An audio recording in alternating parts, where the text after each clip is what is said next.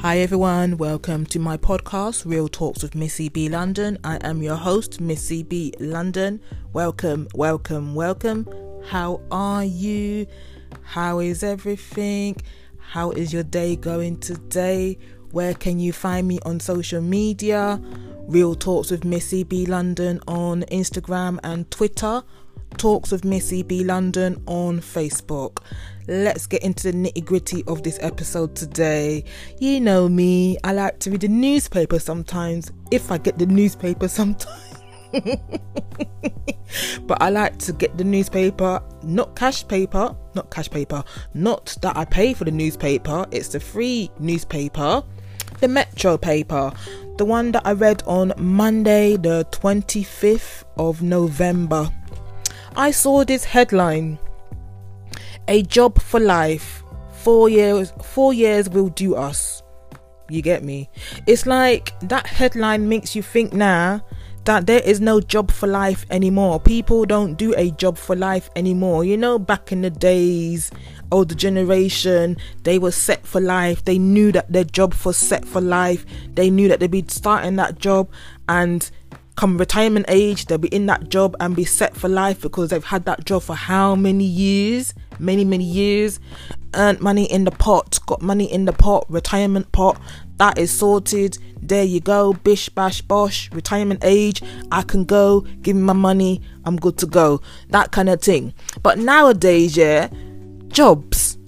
When you get a job, there's no certainty that you'll have that job for at least up to 10 years or up to 5 years now. The way how the economy is going, the way how companies are going, everything is going up. Inflation's going up. The shares are going up. Everything costs more. Lardy. But let me get into the article anyway. Like I said, it was in the Metro newspaper in London, UK, dated Monday the 25th of November 2025 in November 2019. Did I say it right? Yeah, 2019, even though it sounds a bit odd right now because we're getting close to 2020. But yeah, 2019, written by Gemma Francis. Let me read this article right here. There may no longer be such thing as a job for life, because the average millennial now spends less than 4 years with an employer before moving on, a study reveals. And by the time they reach 34, may have had many as 6 jobs, compared to with people approaching retirement age who have been just 7 years. A study of 2,000 adults found that almost half of 25 to 34-year-olds have not only switched jobs but have also changed careers. Samantha Rutter, Chief Executive at distant learning provider Open Study College, said, "For a long time now, we have seen a gradual change within the job market, with people prepared to move around more rather than settle down into a role that they intend to stay in for their working life. But it's surprising to think millennials, who are still early in their careers, have already had around the same number of roles as those who are nearing the age of their working life."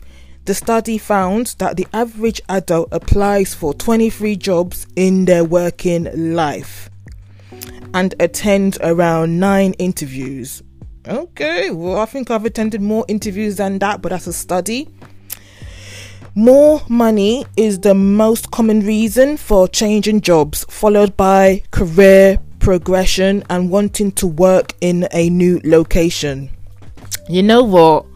I think as well, technology has helped with being more able to move around in jobs, being more able to study and improve in your skills to apply for those better jobs as well. Freedom, literal freedom, easy access to education and everything as well. So I'm guessing all of these little things has made it easier for people to move around. It makes out that the millennials, you know, they don't want to stick around for long, but they've got ideas, prospects, they know what they want, they don't want to settle, like this article just said as well. So be it. It's a bit like I said in the beginning, it's like people used to settle in that job and know they will be there for like 5-10 years, reach those targets, made a certain amount of money to move on. But as the article said, people want to move around, and it's mainly because of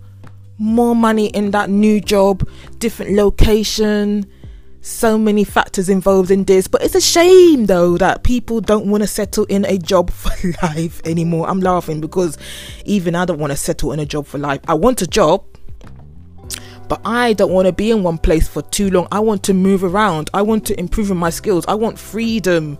Literally, I can't see myself doing a job for 5 years from now, for 5 years, and not changing that job. Even though I did have a job that I was doing, and I had that job for like 10 years, and to be honest, I think I could have done better, but I didn't get much encouragement. I didn't know what to do and all that stuff. But yeah, and that was many years ago, well, a couple of years ago, shall I say.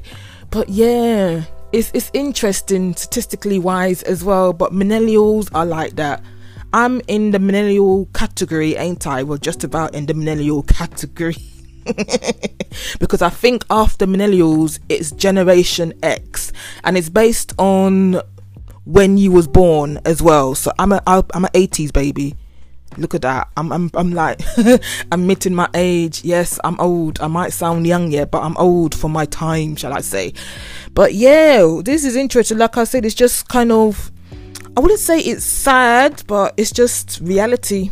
Literally reality. And as we know, things change just like that now. You need to be more prepared in general and have a backup plan as well. Because like we're saying, or like I'm saying, there's no job for life anymore. So you always need a backup plan.